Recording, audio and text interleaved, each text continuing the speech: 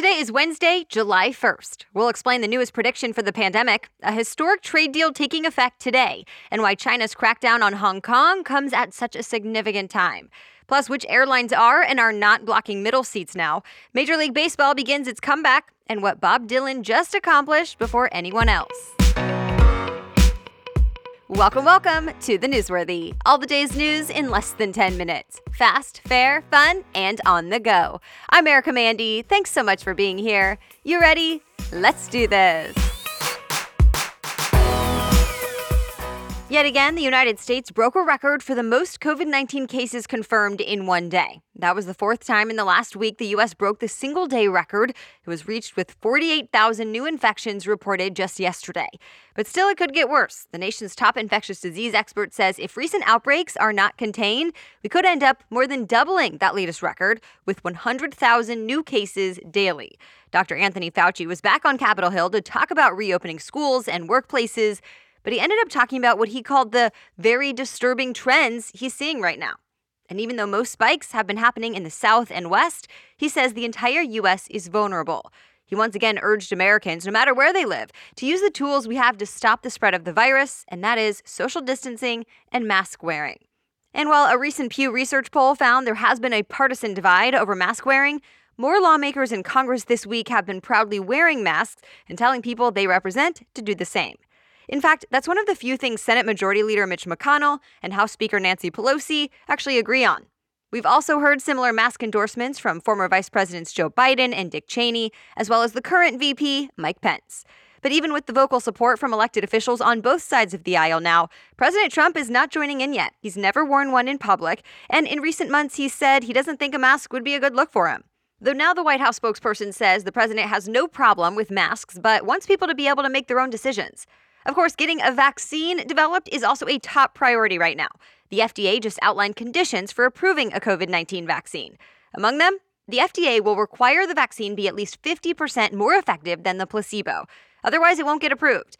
The Trump administration has promised to get a vaccine on the market by early 2021 and without cutting corners on safety or effectiveness. That's the hope, at least. We'll see what happens over the next 6 months.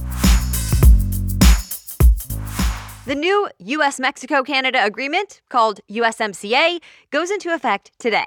And that means the North American Free Trade Agreement, known as NAFTA, is a thing of the past. The new trade deal is pretty similar to the old one, but there are some key differences. For starters, the USMCA should give American auto manufacturing a big boost.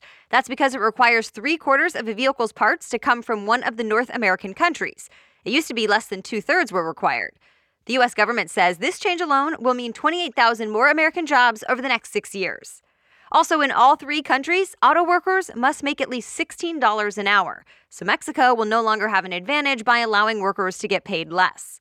Among the other changes, the USMCA should make environmental regulations easier to enforce. Under NAFTA, countries had to prove a violation directly affected trade, so not much could be done about things like sewage spills. But that provision was taken out of the new agreement. We've posted a link with all the details about the USMCA in today's show notes, but remember, this deal has been in the works for a while. President Trump has been pushing to replace NAFTA since 2017. He worked with Mexico and Canada to come up with the deal, and it was negotiated for more than a year in the House and Senate. It eventually got bipartisan support and got the final signatures from all three countries 6 months ago. Now the Trump administration has made it clear it's ready to enforce the deal right away and lean on our trade partners to do the same. China officially passed a controversial security law on Hong Kong, and now it's prompting some international criticism. The details of the law were kept secret from the public until after it passed and went into effect this week. Basically, it gives China more power to investigate, charge, and punish suspected criminals in Hong Kong. And what's considered a crime is much different there than here in the U.S. For example, there, it's a crime to oppose China's leadership. So now Hong Kong's pro-democracy anti-government protests that have been going on since last year are considered illegal. And if people keep protesting, they could now be punished with prison time, even a life sentence in some cases. And this big change comes at a pretty significant time. Today marks the 23rd anniversary of Hong Kong's handover from British rule back to China. And remember, as part of that deal back in 1997, China agreed to give Hong Kong some independence for at least 50 years under the principle known as one country, two systems. But only 23 years in, critics say the new anti-protest law that just passed stops those freedoms. Though the city's leader argues the law will help restore stability. Reuters reports up to 4,000 police officers were deployed today to make sure no protests pop up. But the U.S. has made its criticism of this very clear. U.S. Secretary of State Mike Pompeo promised America would not stand idly by while Beijing attacks freedoms of speech, press, and assembly. He said the U.S. will no longer be able to give Hong Kong any special treatment on trade. Stay tuned.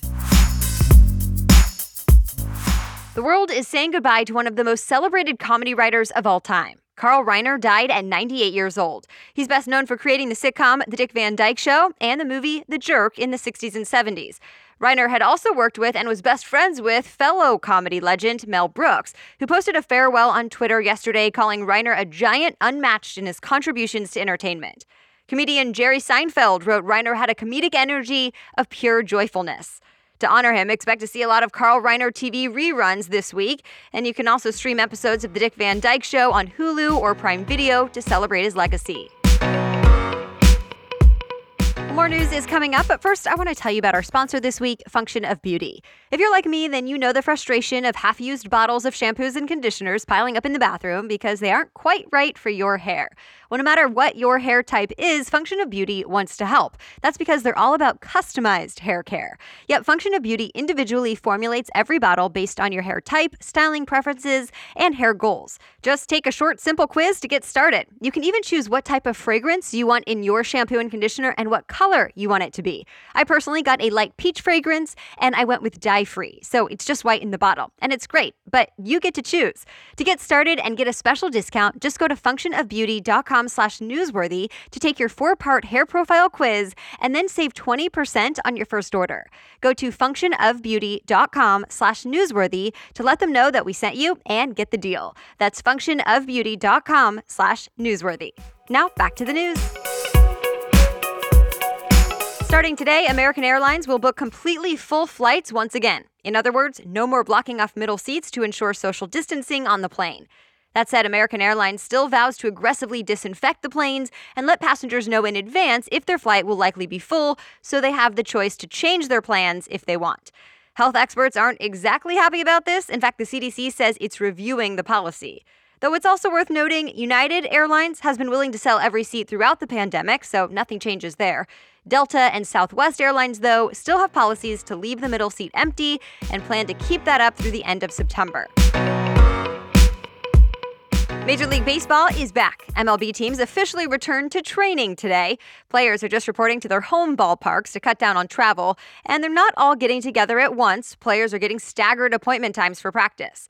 When they do show up, they'll get their temperatures taken. They'll also have to give samples for coronavirus tests every other day. Teams are gearing up for a 60-game season that's set to begin later this month.